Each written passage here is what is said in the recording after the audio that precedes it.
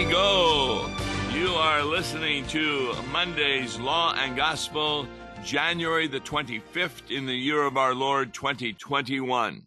I'm Pastor Tom Baker, and we like to look at a lesson for the coming Sunday, which will be the fourth Sunday after the Epiphany, January the 31st, 2021. The Old Testament reading is from Deuteronomy, where Moses talks about that there's going to become a prophet from among you brothers, and he will be speaking all that God commands him. That's Jesus Christ. 1 Corinthians 8 speaks about, mature Christians know that eating meat offered to idols is no problem. However, there are new Christians who are still on the milk of the word, and they may not be aware of the fact that eating meat to idols makes no difference. And when they see another Christian eating meat offered to idols, they think that they're worshiping idols. They'll do the same thing and maybe lose their faith. So, don't eat meat offered to idols if there is someone there who is not understanding it as you do. But we're going to be taking a look at the Gospel of Mark, chapter 1, 21 to 28. There are a lot of Bible verses that someone can put over their church door. For example, we dealt with Samuel recently. The Lord called him 3 times. He went to Eli, the priest, and Eli finally perceived it was God calling him and told Samuel, next time he calls you, say, I'm ready to listen to you. And that's really a great Bible verse to put above doors in churches. I'm ready to listen to you as people walk into the church to hear what Jesus has to say to them. However, in Mark 1, Jesus says something that seems problematic at first. There is a spirit within a man who refers to Jesus, I know who you are, the Holy One of God. But then the next verse, verse 25, Mark 1, but Jesus rebuked him, saying, be silent. Now, you don't want to have that verse over your church door. To be silent about Jesus is the Holy One of God. I mean, it's very clear that he is. Gabriel said that to Mary when he was informing her that she would be conceived by the Holy Spirit and that Jesus would be born of her. So what are we going to do with this? It seems that does it really matter who is saying what Jesus is? So we're going to take a look at how does Jesus want that person to be silent, that he is a Holy One of God. You really kind of look at the context. Scripture interprets Scripture. The disciples are going into Capernaum, and immediately on the Sabbath, Jesus enters the synagogue and was teaching. Now, that is not unusual, that someone would be able to speak a sermon. The head of the synagogue would permit that person to come forward, and Jesus was speaking. Verse 22, they were astonished at his teaching, for he taught them as one who had authority and not as the scribes. Now, Mark doesn't explain what he means by that. Now, this is why seminarians go to the seminary to learn the culture of that day. And what is being meant here is that Jesus was preaching in a way that just wasn't done before. For example, rabbis, when they preached, would always be quoting former rabbis. And they would say, this is what the former rabbi said, and he got that from another rabbi before him and another rabbi before him.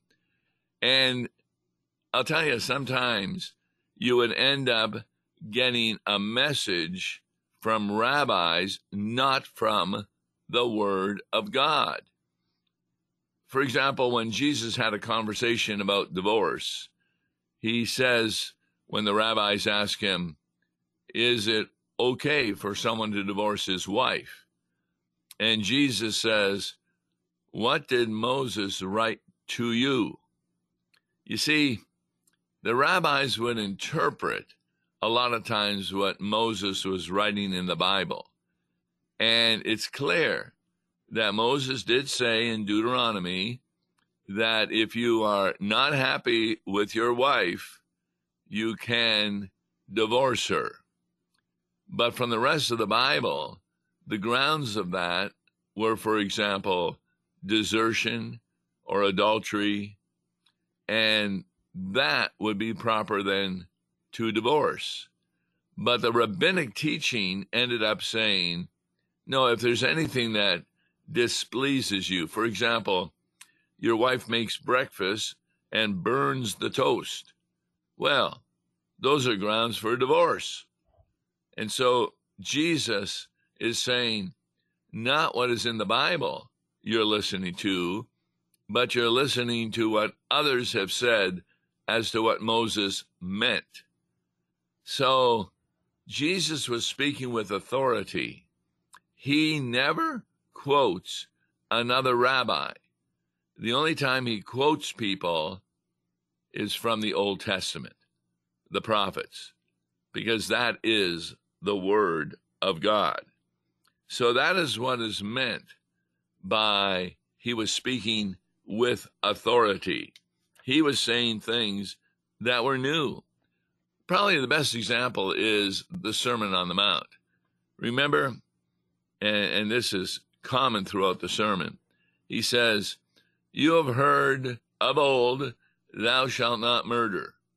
And of course, the Pharisees thought, we haven't murdered anybody.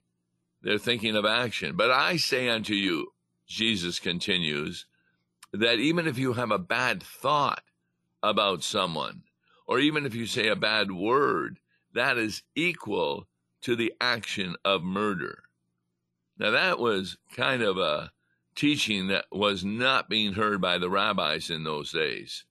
And this is what is meant that Jesus spoke with authority.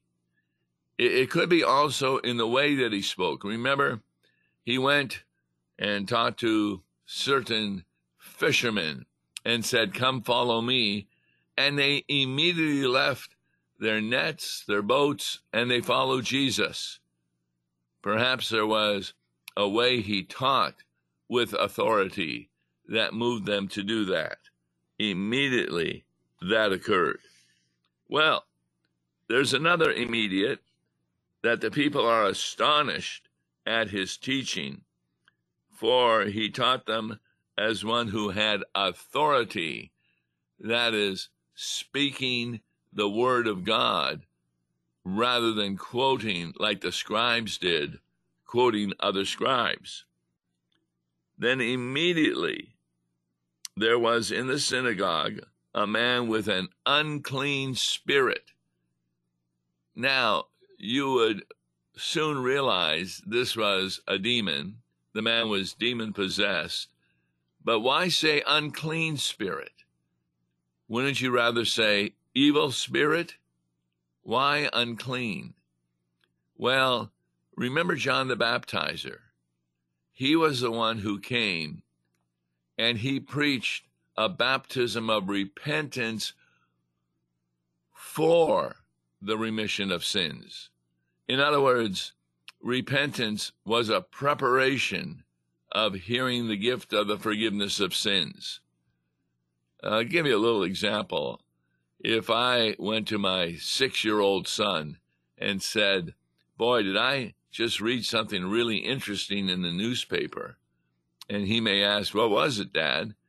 I said, the new Corvettes can go 140 miles per hour. Well, he's 6 years old.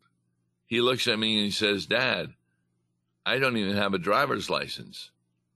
I don't care what you read.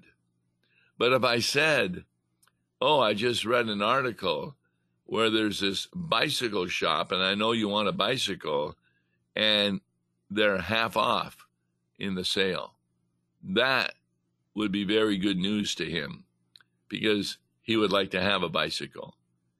So when you say to somebody, oh, your sins are forgiven, and they don't realize they're sinners, well, they're not interested in hearing that.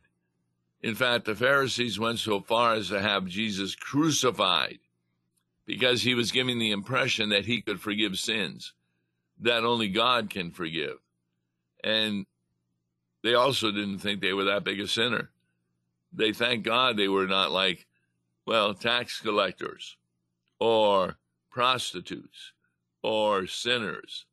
In fact, they made a distinction among the people as to those who were sinners, but not including themselves. So the law, this is law and gospel, needs to be heard so a person comes to the recognition that they are sinners.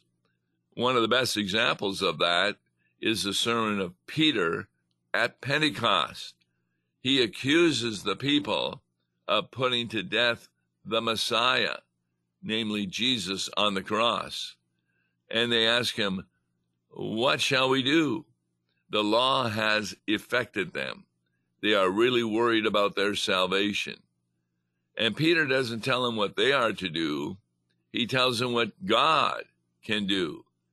In the waters of baptism, their sins will be forgiven, and they will receive the gift of the Holy Spirit. So they will become clean by the waters of baptism. In other words, for this demon to be referred to not as evil, though he is, but as unclean, points to the fact that he is not repentant of his lifestyle. He loves being a member of the satanic crew. But we're still stuck with this question. Does he not tell the truth when he says, I know who you are, the Holy One of God? And then he's rebuked by Jesus, saying, be silent and come out of him. Now the text goes on that the unclean spirit cried out with a loud voice and then did come out of the man. And they were all amazed who saw this. So they questioned among themselves, what is this? And there were two things that had astounded them. A new teaching with authority. He's not quoting other rabbis. It's as though he's saying what God is telling him to say. And he commands even the unclean spirits, and they obey him. So, we're back to the question, why does he say, be silent, do not refer to me as the Holy One of God? Well, there can be a number of reasons. One of them is we really don't want false teachers talking about Jesus, because when they speak about him being of God, you got to remember in those days, people thought the Messiah more in political overtones than they did as spiritual. For example, the feeding of the 5,000 gives us a good example of how after that miracle occurred, they ran after Jesus to make him a king. The view of the Holy One coming, as promised in the Old Testament, was not somebody who was going to come and die on a cross. Remember when Jesus finally did start telling his disciples about going to Jerusalem and dying on a cross, they would not accept that because they did not believe that that was what they considered to be the work of the Messiah. That's why on Palm Sunday, they were very happy as he came into Jerusalem. Perhaps he was going to get rid of all the Romans. He was going to restore Jerusalem back to its former grandeur. People would have plenty to eat. They would probably not even have to work because God would supply them with clothing and food and safety. Jesus fled from those people because they wanted to make him a bread king when he was actually the one who was to justify them by his death on the cross. So that's one reason that Jesus would say, do not say I'm the Holy One of God, because the people would use the interpretation of the Holy One of God that the devil would have, rather than what the Bible would have. And so Jesus did not want someone who was a false preacher talking about who he was. People would get the wrong impression. But there's another reason, is that it's not until he begins his trip to Jerusalem to die on the cross that Jesus begins to speak about his true mission.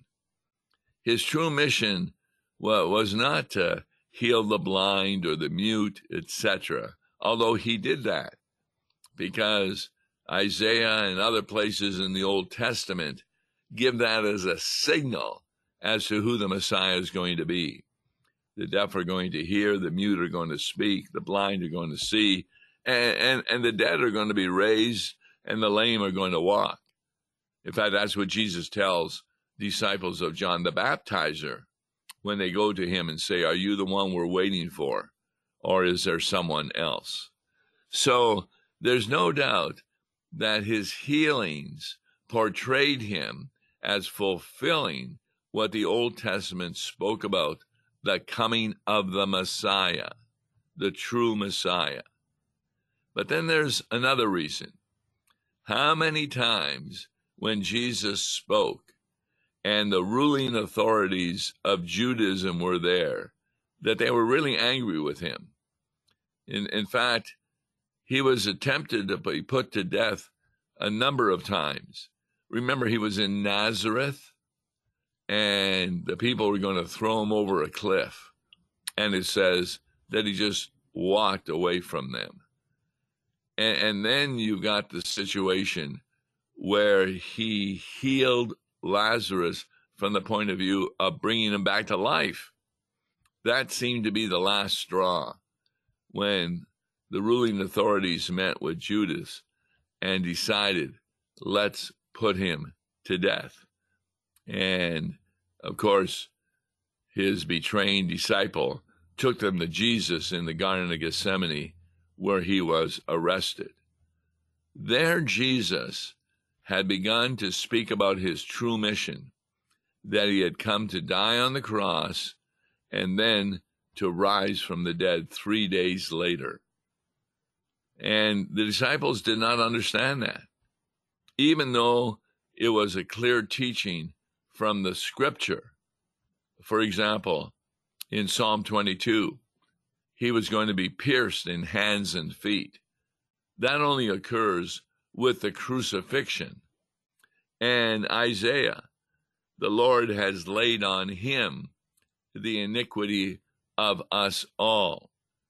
So it was the work of God the Father to bring his Son to the cross in order to pay for your sins and my sins. So one of the reasons that Jesus would not want his true mission known, not only because people would misunderstand it due to the teaching of that day, but more to the point that Jesus did not want to be captured and put to death prior to the time when that should happen. Remember the Bible verse, when the fullness of time had come. Then Jesus determined to go to Jerusalem.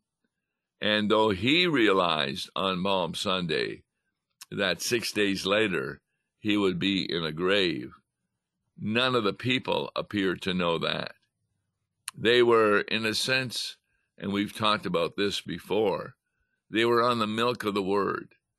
They knew about Jesus, but they didn't know Jesus. And therefore, when he began to teach them, they rejected his message about the crucifixion. And it wasn't until that happened. Where were the disciples? They were in the upper room, hiding from the Jews, all of them except for John, who was at the crucifixion. So it's clear that Jesus was biding his time, that he would be taken to the cross when God the Father said it was time. And that's why he was determined to go to Jerusalem in order to be crucified. The people, as I said, did not realize that, but they finally came to that understanding after Jesus appeared to them on Easter Eve. And remember what the first words Jesus said to them? Peace be with you. Now, what peace is he talking about? Not a political peace, not a social peace, not a temporal peace, but the peace between them and God the Father. There was no longer the dividing wall of hostility due to their sin that had been broken down by Jesus as he paid the price for their many sins. So, as Moses prophesied, this new prophet would command what God had told him to teach, and that his preaching would be different than the rabbis who just kept quoting one another and not really explaining the scripture as it should be explained. That's why they did not recognize Jesus as the Messiah, but simply saw him as some kind of carpenter from Nazareth who, with the work of the devil, was able to do some supernatural signs. But that isn't true. Jesus did those miraculous signs to show that he was indeed the Messiah. And the people of God then could look to him, not only as the one who spoke with authority, but as the one who was their Savior.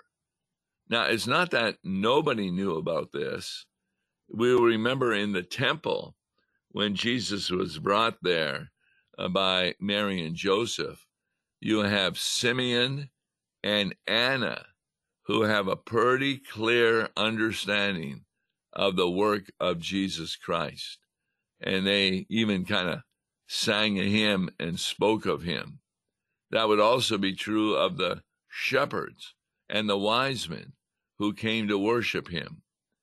But the vast majority of people who even believed in the coming of the Messiah were on the milk of the word. And if they did have faith, which would, of course, be sufficient to get them to heaven, it was a faith without understanding. And that's why Paul, by the way, who we celebrate this day as the conversion of St. Paul, that he wrote to the Christians and said, yes, you have no problem in eating meat offered to idols, because food doesn't make a difference one way or the other.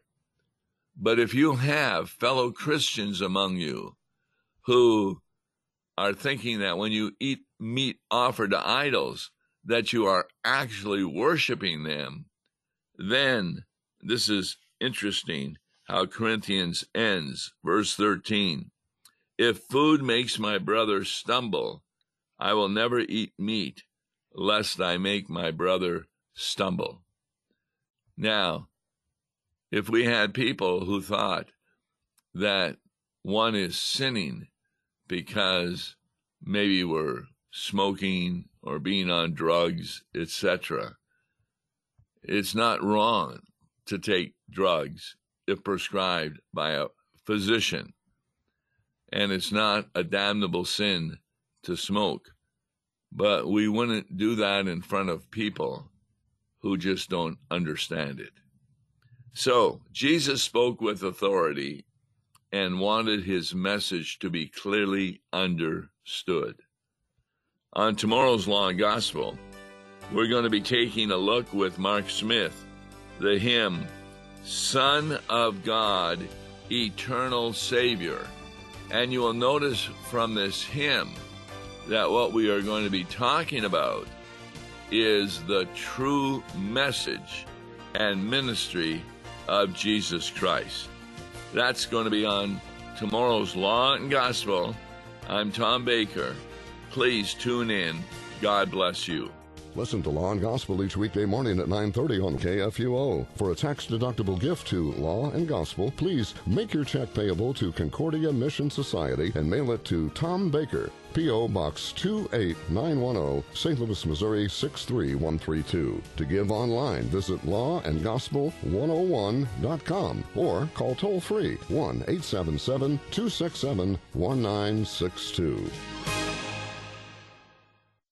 Views and opinions expressed on Worldwide KFUO may not represent the official position of the management or ownership of KFUO, the Lutheran Church Missouri Synod. If you'd like to comment on programs or topics heard on Worldwide KFUO, write us at KFUO, 1333 South Kirkwood Road, St. Louis, Missouri 63122. You can also leave a question or comment on our comment line at 314-996-1542. We are the messenger of good news, Worldwide KFUO.